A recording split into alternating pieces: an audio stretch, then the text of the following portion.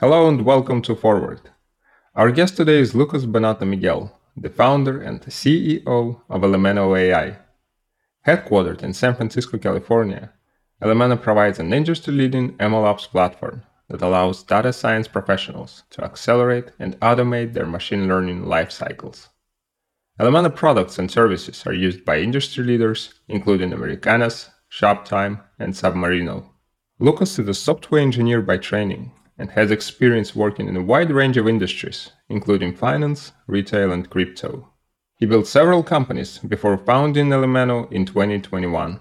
In this episode, we talk about the challenges organizations experience when building deep learning systems, how implementing effective MLOps leads to a step change in organizational abilities to deploy AI, the advantages of the modular approach and interoperability, and why open sourcing the code is a win-win for a vendor and the client.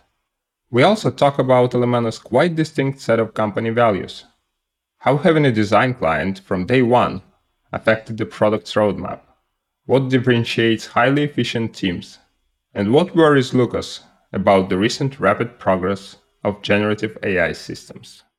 Lucas, welcome to the show. Thank you. Thanks for having me.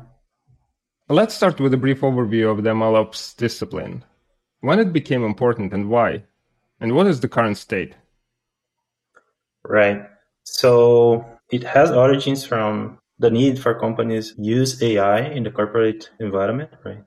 And given it was, and it still is, a very academic space, most of the processes and the tools, they were not ready for the needs that you have when you're doing in the development in the corporate world. So it's a brand new field. It's probably 3 to 4 year max like area that people are talking about. And the audience from Uber, big tech companies, those are the ones, kind of setting the standards. Uber had Michelangelo, which was the first platform that they created a lot of content and shared a lot of their ideas with the community. And so I think that helped. And in terms of the current state, from what I observed, most companies are still trying to learn how to do it. They're trying to implement these internally. And many of them, they are basically trying to reproduce what the big tech firms did a few years ago. So they're trying to build their own internal MLOps platforms and systems. And yeah, that's challenge. It's not small stack to build. Gotcha. And there are multiple challenges in deploying machine learning in organizations these days. Multiple sources of data, extensive computational needs, right, issues with reproducibility. So what do you see as the most pressing challenges for the MLOps teams now in those organizations? And how these challenges are currently being addressed? Right.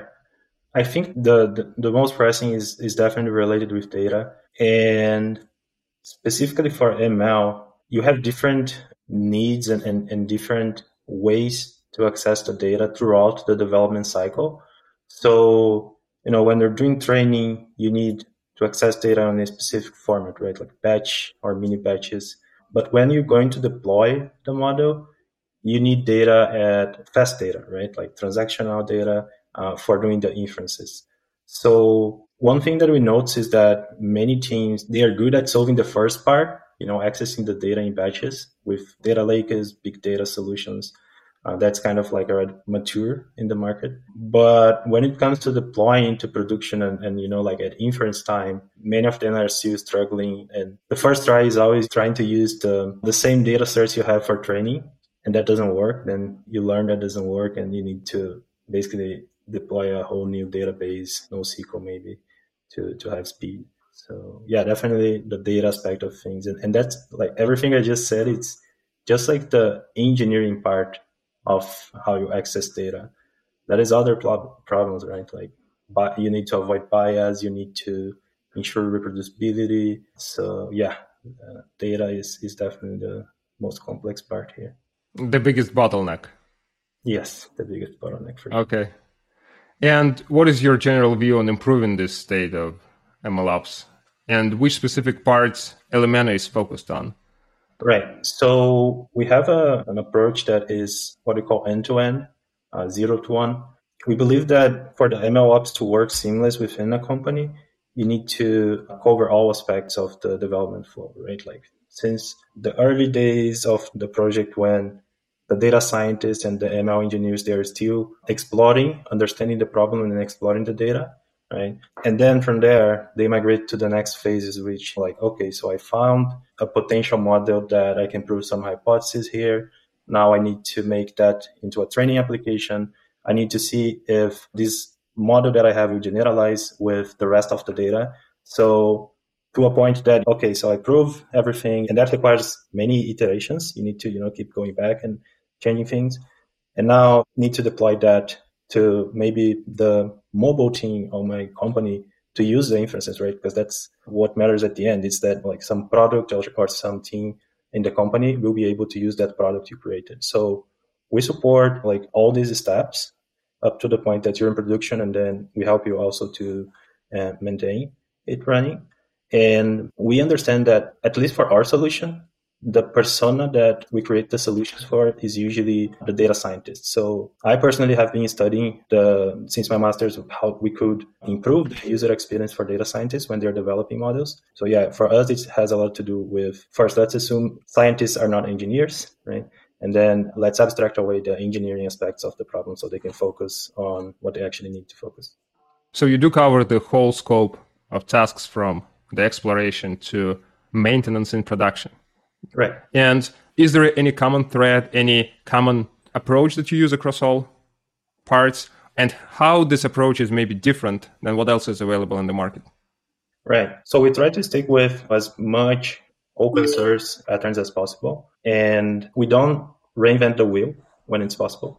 So we understand that people, they already are familiar with some stacks of technology, and we want to allow them to continue using that, right? Like we don't want to try to evangelize people or advocate for something. There will be like a barrier for sure. So we try to be, as more modular and interoperable as possible. I think that's one of the things that differentiate us from the other solution.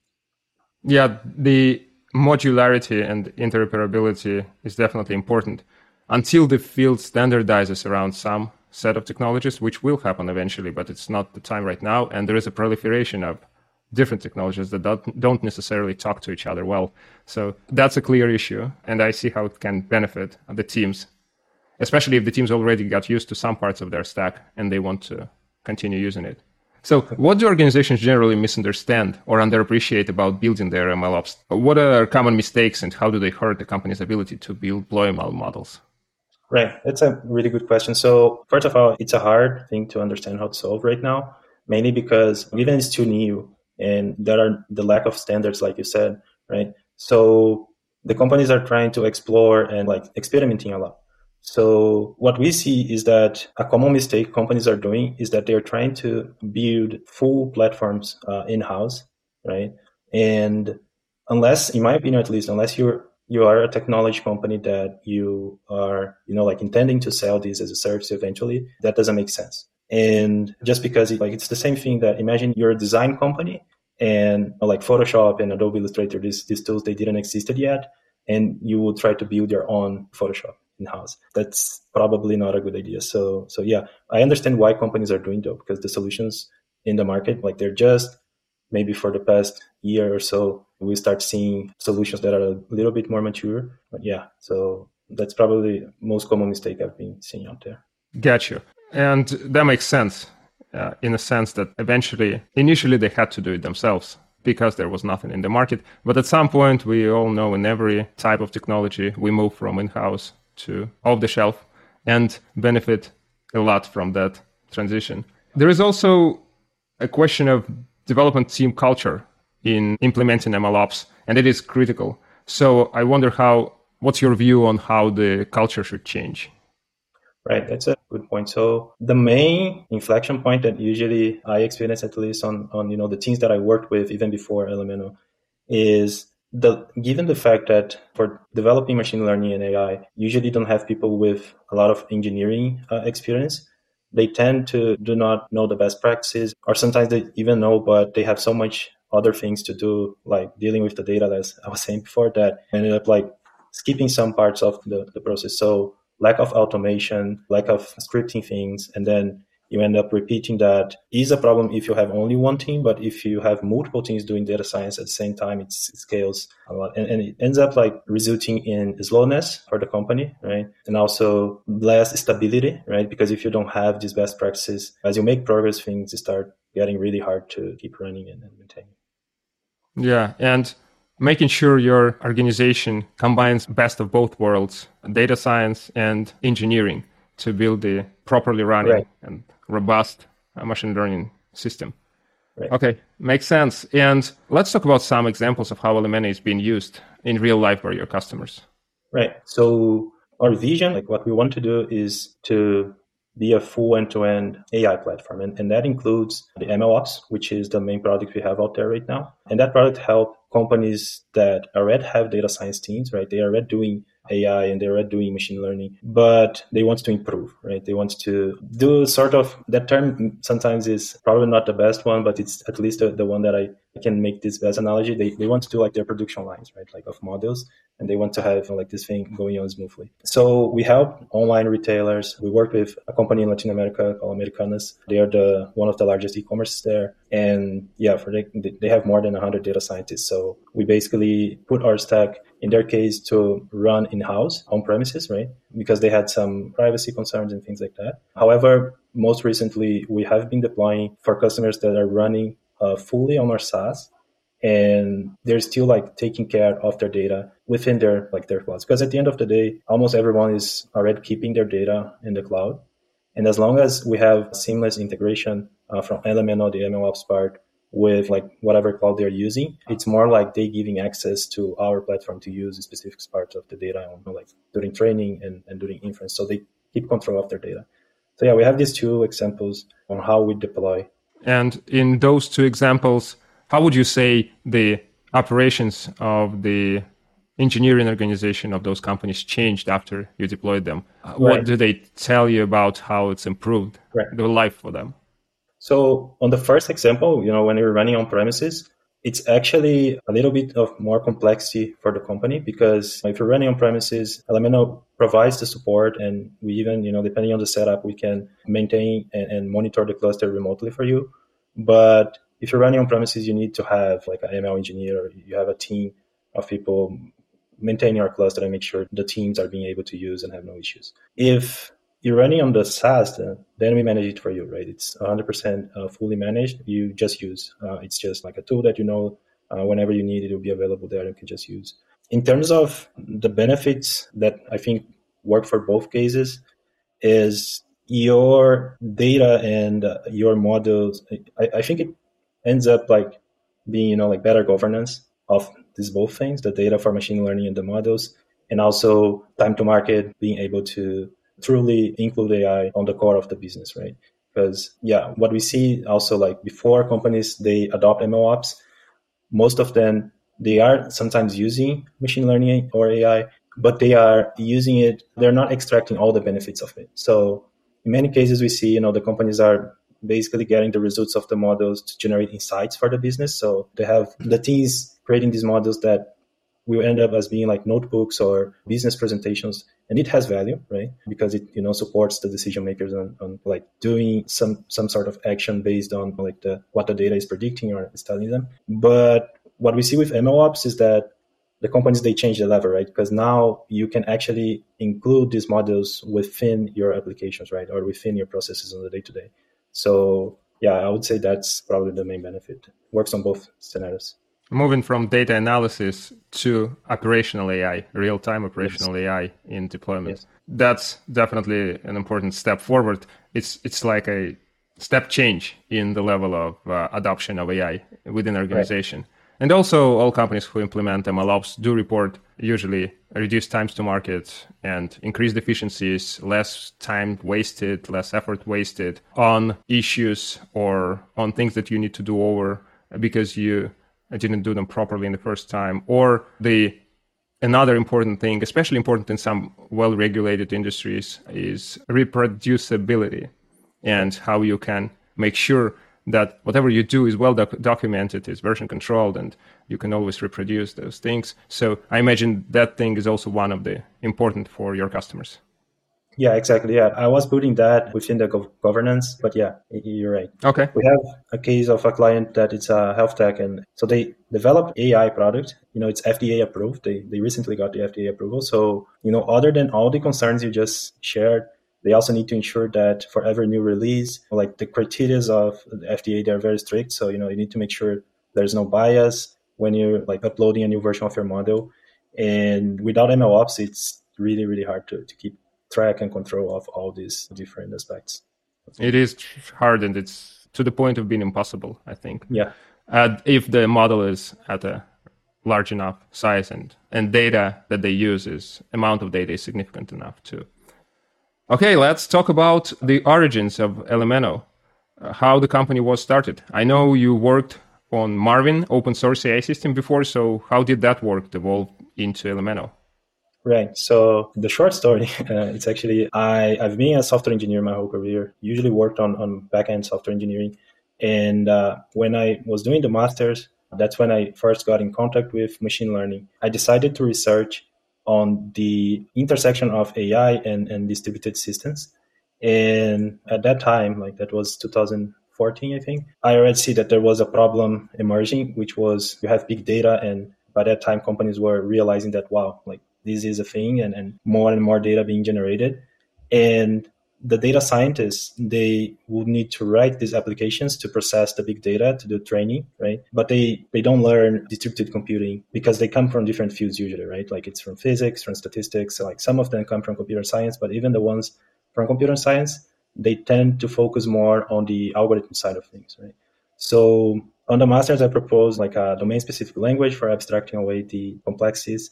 That turned into a research project with a university in Brazil. And from there, I started working on B2W, which is a retailer in Brazil. We did Marvin there initially to solve what now we understand is MLOps, but at that time, no one was even talking about MLOps. We open sourced it after like we were running this internally in the company. And Marvin became a Apache project. It's in the incubator. It has its own small community around it. But then I personally started receiving, some approaches from friends working in companies. And also on conversations, I would see that two things that actually caught my attention. One was that scenario that I just described to you that, I see many companies trying to build their own machine learning platforms. And given I had experience with Marvin, I knew that, wow, that's probably not a good idea. It's not an easy problem. Like we managed to make progress on Marvin because we had a lot of people helping us, right? And so that was one. The second was a few friends that were executives. They were telling from different contexts, they were telling me that the investors on their startups and scale ups, they were pressuring the C levels to adopt AI. Like that's a priority. You guys need to look into it. And so I kind of like, yeah, like now I understand why, like companies are trying to do their own machine learning platforms because there's no solution in the market and they're being pressured by the stakeholders. So yeah, that's when we decided creating Elemeno. The first client we had was that online retailer I was telling you, Americanas. And when we started the project with them, we barely had a product. And the agreement was that we would develop the product like as we were understanding their problem at the moment. So that was actually a thing that helped us to make progress because instead of the traditional way of starting a company where like you start building a product and then once you have a prototype, you start testing in the market and collecting user feedback. Like we had the users already waiting for it on that company and the problem to study there from the beginning. So it was just natural that once we solved for them, we turned that into a SaaS product and here we are today. Do you think it helped in terms of having that feedback from customer so early on versus if you had to try to develop the product without the first design customer? Yeah, no, I think that was critical. Yeah, not only we could talk to them even before deciding, what we would prioritize. But as we were doing our MVP, we would be, weekly getting their feedback, like and releasing new pieces of like usability for them. And that definitely shaped the product. Some hypotheses we had before, we would quickly realize that, okay, so, like that maybe it's not that important or, maybe this is not the way we thought. So that helped to speed up the process for sure. What are some of the important changes that you've made to the product idea or concept or implementation because of that feedback? So that is one that I can remember that I personally had a strong belief on a specific technology. So there is an open source project called Onyx, and it stands for Open Neural Network Exchange. And this project has a very interesting proposal, right? They want to create this specification, kind of like this single pattern that manages to allow every machine learning framework to interoperate, right? Because they kind of reduce the problem to, all right, so at the end, independent of the internal details, like it's a method for doing the fit or the training, right? And a method for doing the predict or the inference, right? So by doing that, they allow teams to work on their own stacks, but once they are finished, you can translate your result of their work to Onyx. And then, like whatever environment like Elemeno supports Onyx that runs Onyx will run that thing. I was like thinking, wow, that's the solution perfect here. Like Elemeno will be, like fully based on Onyx as the execution environment. And as we were testing with the users, we would see that like the users, they would not even understand what Onyx was doing. And, like they would say, why do I need to translate my model to this thing? So yeah, that ended up like making us change the product. And, like we support your deployment on TensorFlow, on PyTorch, and also on Onyx. We recommend you go through Onyx. And there's a reason why we recommend also. It's because given Onyx do this kind of like optimization, we could develop one of our servers that we did very optimized to work with Onyx, and we tested and we load tested. So that's like the thing we believe is what we recommend the most. That is this overhead that's small to translate your model. But yeah, whereas when you're using, for example, the TensorFlow serving solution, it's, from what I see, it would be, slightly less performant than Onyx. So yeah, there are those trade-offs. But at the end of the day, the lesson learned for us is people are resistant to change. And if they're using already TensorFlow Serve, for example, and if it's working for their context, right? Because not everyone needs something that, like it's super performant or, it's super fast. So it's fine, right? Like as long as it works and solves the problem. So yeah, that's probably one that I can remember. As long as it doesn't get in the way of achieving the final goal, right, of delivering the model in production environment, it can Yes. run on either TensorFlow or Onyx. And this is where your concept of modularity comes from and interoperability, right?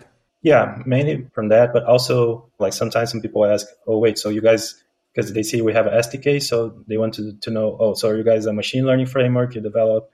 And that's another thing that, from the beginning now, we're like TensorFlow, PyTorch, scikit-learn, they're well established and they're doing like a great job, right? So we don't need to do that part. So we focus a lot on containerization and using these things and then allowing the users on Elemeno to just use their stack the way it is. And yeah, as long as we can put that into a container, it will work on the platform. Gotcha. In terms of your team, how did you recruit your first members and what kind of people you looked for? Right. So I started with a few friends. We started with 6 people. And I had worked with them before on other companies and other projects. They were not all from the machine learning space. They were like really good engineering. Some of them were from machine learning. At the end of the day, like one of the skills that I would call it a soft skill that I mostly look on people that I work with is the ability to kind of leave the comfort zone and, learn something new and like learn on the go, right? I think that's really important. And all the guys that started with me, they definitely share that quality. And from there, like at some point we start hiding and like some people left and some people joined. So we're still a small company, right? Like we never fundraised. We started bootstrapped and basically reinvesting and growing the company, I would say organically, like since then. But yeah, like as a startup, especially here in the Bay Area, it's hard to hire people with like a lot of experience, especially as a non-funded startup, right? So the workaround I found is like during the hiring process, I usually win in from the first meeting until, like the end. I'm personally like a very technical person. So like I try to assess the abilities of the person at the beginning. And from my experience, as long as the person is able to learn on the go, as I said, even if they don't have experience, but, like if you catch that they are quick thinkers and they go after solving the problem, that's, like they're good problem solvers, that's all that matters. In terms of bringing those people, you said they were your friends, so you knew them. Going beyond the friends, you're going mostly after maybe people with less experience, but with a raw brain power to learn things quickly. And I agree, this is usually it's the only way, and it's a much better way to get a new team member for the early stage company, because sometimes you want to get someone with more experience, but then the trick is someone with a very well-established resume probably has so many options that the ones that you will see from that cohort will maybe be the ones who didn't get those other options. Right. And so you're left with somewhat adverse selection versus if you're dealing with less established people, you don't have that adverse selection. You at least see the whole group. Right. That's a good point. Yeah. And I think that's like the beauty of startups, right? Like they manage to, of course, we look for people that fits our culture, right? Like that's something we can get from the like first steps of the process. And yeah, as long as like fitting the culture and the way we think and work, then we assess for these other things we just discussed. And the last thing I look and which is important, but it's the last thing I look is, like, oh, what kind of technologies and stacks you're working with. There are a few positions we have that, oh, for that position we like, yeah, we must have someone that have worked with this tool before.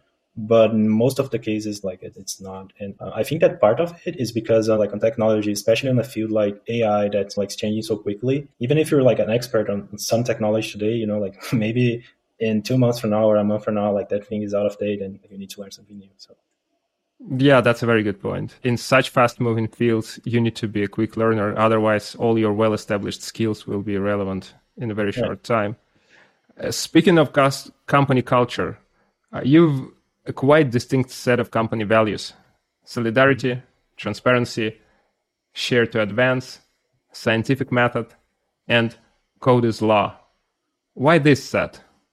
Right. So I can go, like one by one actually to make it easier to explain. Yeah. So starting with solidarity, and it has to do a little bit of the thing we say. We understand that from the beginning on our team, we had different levels of like seniorship in terms of technology, right? So it's common, especially on these deep tech areas and like areas that require a lot of expertise, to see people that they kind of like think their ego ends up like growing too much, right? Like that's a common thing on academia. I experienced that and also in the industry. So we wanted to make sure, like solidarity was part of our culture to kind of remind people that like no one knows everything. And even if you're like super expert, so let's help each other and let's grow together, right? So that's it. Transparency is something that for us is very important. So I personally like the kind of open doors culture, right? Where first, we don't have a lot of hierarchy concepts within the company. It's way more similar to a decentralized with a little bit of centralization. So, like we make sure we're organized and we kind of like push each other to do more.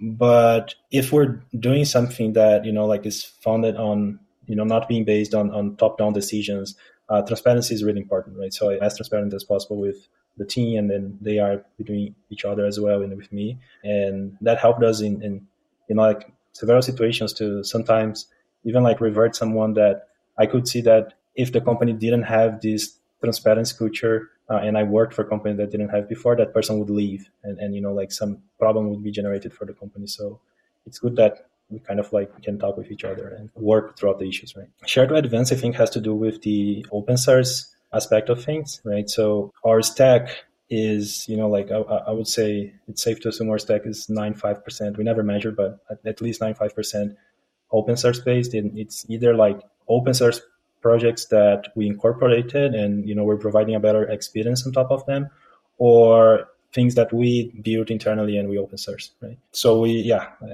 especially for a field that is very complex and has a lot to be built, I think that, like as more things that are open, more people will work together and we get better solutions. Do you expect it to stay that way, to continue to release a lot of your work in open source?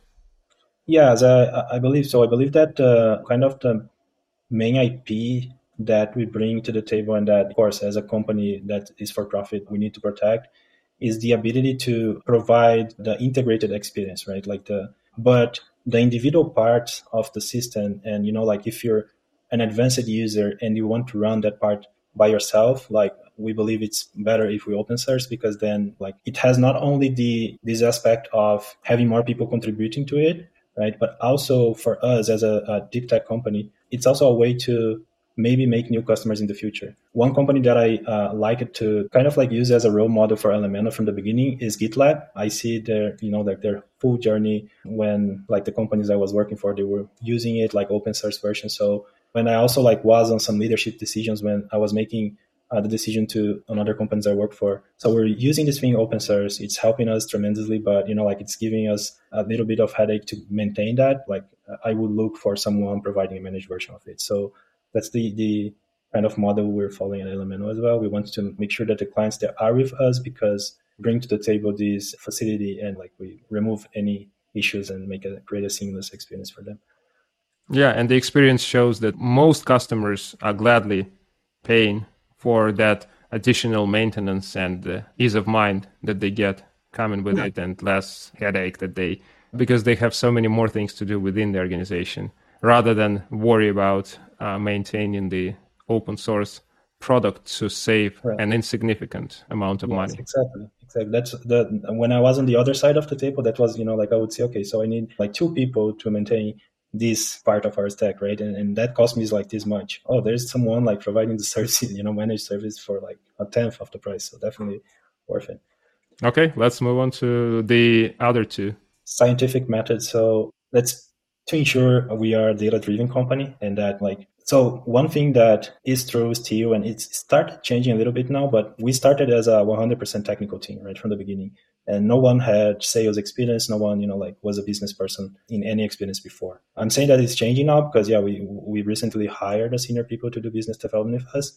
But even though it's a senior people that was an engineer and was a data scientist in the past, and so he's relatively technical as well. But when we're testing a product and when we're like doing like a go-to-market strategy, we try to raise hypotheses, and then like we basically do a empirical experiment with the market, and we make conclusions, and from there we start prioritizing and get things more into real products. So yeah, and the code is law part. It's a very technical aspect of our culture for sure, like the name.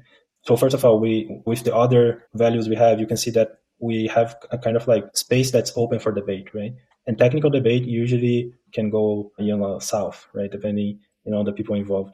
So the code law is more to like avoid these things. So whenever someone is having like a technical debate that is to argue, at the end of the day, let's just make sure that we do whatever will work, and is also there's a difference between doing the thing that's perfect and like the thing that works. So Keeping things practical. yes, exactly. And of course keeping sure that whenever we create a technical data to move faster, we document it, and we constantly have like meetings to review the steps and include them on the prioritizations when the right time to fix them comes. Gotcha. Different companies come to their values in different ways. Curious, what was your process to come up with this set of values? So we started day one without it. And I think that was by the third or fourth month of the company running that we managed to come up with this list. So it was, yeah, basically created on, like based on the values of the people that were working at the beginning and that created the company. Did you have some sort of a retreat where you go, sit around the campfire and discuss those, or how did the process go? Or was it a Notion document or something? No, it actually neither of them. So one of the fun facts is that we are a company created during COVID. So we're fully distributed and remote from the beginning. So yeah, we never had the opportunity to do the campfire thing. We also, like have people on different geographies. It's mainly Brazil in the US, more people here in the US at the moment. But it was, yeah, like Hangouts, Google Meets kind of thing. And sometimes we do a kind of meeting. And if I'm not mistaken, the culture came out of this specific type of meeting, which we call the vibe check. It's something I learned with a friend on another project. And yeah, it's basically, like usually on Fridays, we just hang out together, like sometimes with peers, and we ask each other how was the week, and then we go beyond just also the project and the professional, like strictly professional things. So yeah, it was like more like a not formal at all. You worked on multiple different teams. So I'm curious, in your view, what separates highly functional teams from mediocre ones? Right. So I think that at least the times I felt mediocre when like working in the early days of my career, they all had something in common, which was the team was seeing one person as kind of like the one running the show, and they would be waiting for that person to kind of like tell them what to do, right? So I think the highly functional teams that I see, they usually learn how to like work together without necessarily having, like someone telling them what to do, and they all feel owners of the product or the project, or whatever is the end goal of what they're doing. They all feel owners of it. So I think that's definitely the key differentiator I see. Like if everyone is feeling honored and it's giving their best, yeah, like definitely agile. Like every highly functional team I work is either like following Scrum or some type of agile methodology, and these things actually are also coming from the culture that these methods bring to the companies. The interesting thing is that the machine learning side of things, because like agile methodologies, they started in the web development space, like web software engineering. So the machine learning and data science teams, they I see some of them, like actually trying to implement this, but there are a few challenges on, like, you can do like the by the book Scrum, for example. At least I didn't see anyone doing it, so you need to do some adaptations.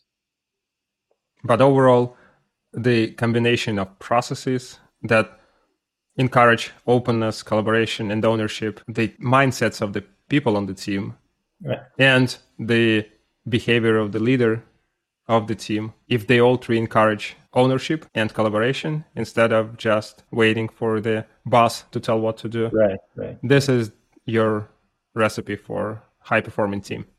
Yeah, it's hard at the beginning because then to, like, most people, they would tend to want to control the situation, right? And that's not bad. Like in some scenarios, like someone actually need to control the situation, right? But it can't be the rule. I think that like the day to day, you need to encourage people to like feel that they have the responsibility, and like if they don't do that, no one will do it. So once you reach that point, and what I see is that as more people come to the team, they kind of like sense at the beginning that, oh, that's how the game works, and they kind of like get into it. So, but of course, yeah, you need to ensure that things are moving, and like that you're getting the results you're expecting. Then whoever is in charge needs to be most focused on tracking the progress in terms of like, oh, are the customers being happy? Like, are we reaching the milestones that we have on our roadmap? If not, is there like a reason? And if it's a lesson learned, did we make sure we did a retrospective and kind of like share that moment so we don't repeat? At the end of the day, no one knows exactly what needs to be built, right? Like that's the assumption. So we just need to make sure we have a process in place that we can quickly adapt. And I like to see these things a lot like a reinforcement learning algorithm, right? Like you need to like be constantly measuring the error, and eventually you have like a function that is good enough for fitting the test you're doing. Right.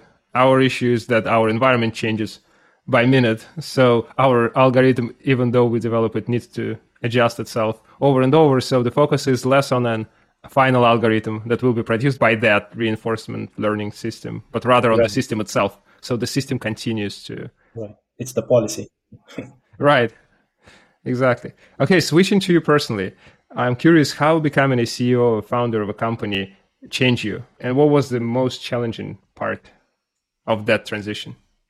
Right. So honestly, I don't think it changed much. One thing that, so my first experience in my whole life, when I was like 17 years old, I think I founded my company, right? Of course, it was like a small thing, but I went through a different route from what most people, at least that I know, would do, which is like start with internship and then, like you grow in your career. So I had that experience as my first professional experience.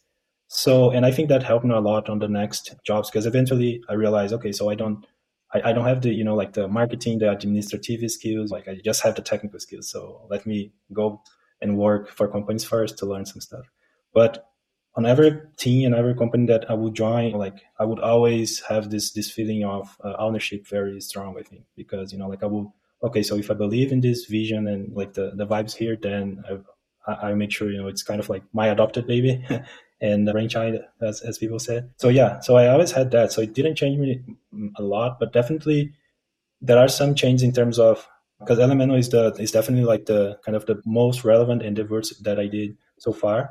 So the changes are more, like towards a responsibility and understanding that my actions, they need to serve as not only a good example, but they need to serve other people as well. So I keep constantly trying to create ways to give back to society somehow. Like one problem that keeps like me awake sometimes, and that I've been even like discuss some potential solutions, and it's something that I believe will be more pressing as the time comes, is like I experience personally like the ability that AI has to actually reduce jobs, right? Because it optimizes the businesses, right? So the issue that I say I keep thinking, and like I even like I'm working on a potential solution, is if all companies, they are just trying to advance from the technology perspective, and they're trying to push AI to the businesses like we are doing, and they are not concerned with the other side of things, then there will be like an imbalance and a collapse, right?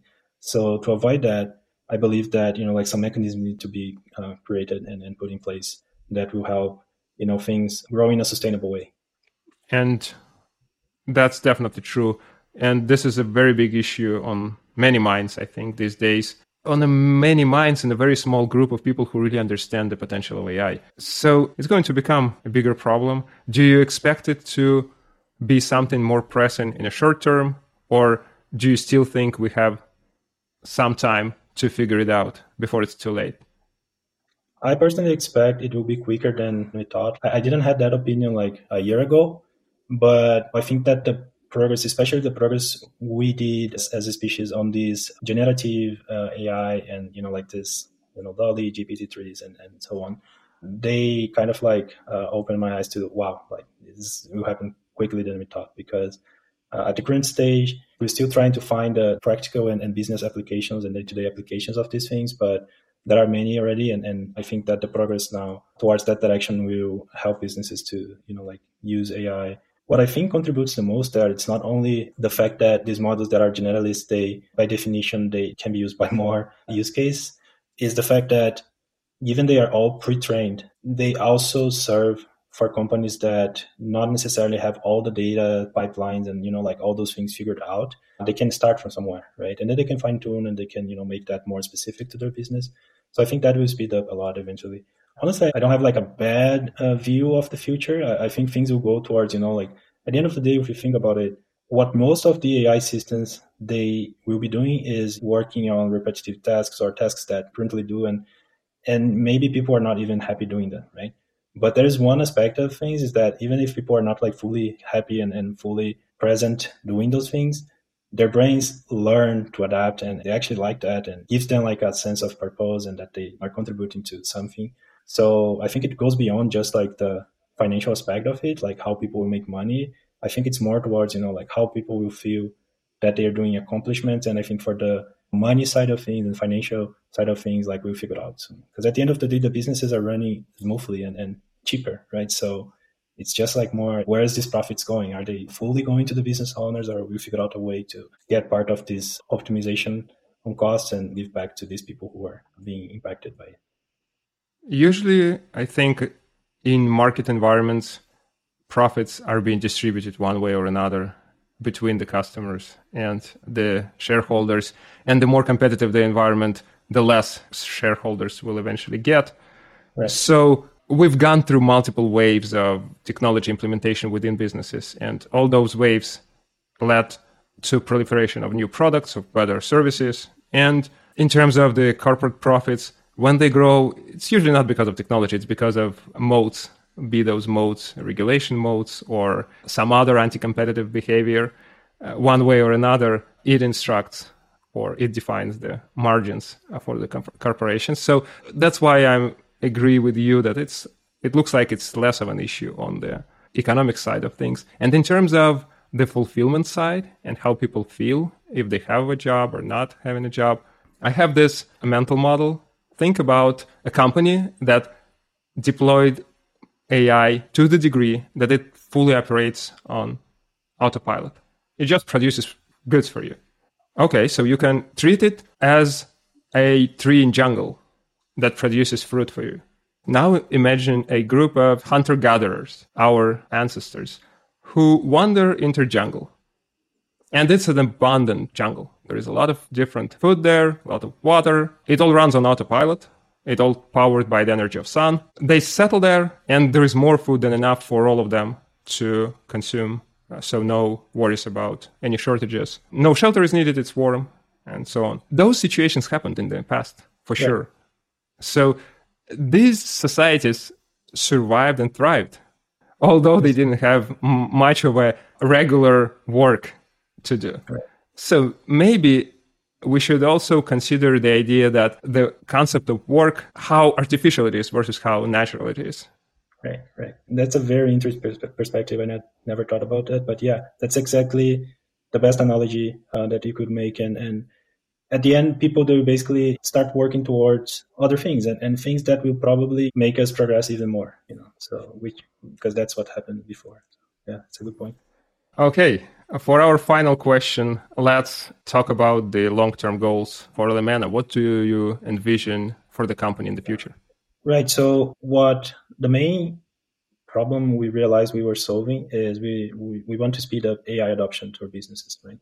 And it starts with MLOps because to create our final solution, we also need MLOps, right? Like it's kind of like the foundations, the infrastructure. But I don't think that every small and medium business at the end will need or will use, MLOps. They may need, but they will not use directly MLOps solution. And I think that the reason is because we can't expect that every small and medium business, they will have a data scientist or, like a machine learning person available to them.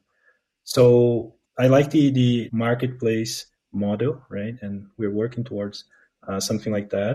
And one model that I believe there were a few attempts in the past. There was Algorithmia, I think is the first one that I remember would be, a place where people would publish like algorithms and sell them as a service. And then there are some new ones, like for example, Hugging Face, where it's more towards the AI space. So we want to do something along these lines, but we want to do something more focused on AI and business and basically bridge this gap of talent that the businesses, especially the small and medium ones, have, or like we increasingly have as they need to adopt AI through this marketplace. So that's like the full vision we have, and that's what we're working on for the future. And yeah, I believe that also the same way we've been doing things in sort of a decentralized way. I don't think Elemeno will be the company developing all these models. We definitely need to develop some at the beginning, and we have developed a few already. But it's more like, we will be the platform to like the ML experts, come and monetize on top of their models and their cognitive function, helping companies that need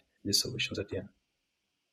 There is definitely no need for everyone to build their own models. And building a model can be so compute intensive. So It's not only not a good idea, it's also quite wasteful for everyone to do that. So it makes perfect sense eventually have one consolidated hub where you can get any model you need and some easy to use environment to fine tune it to your specific needs, deploy, maintain, and update it with the new versions of that model as it arrives.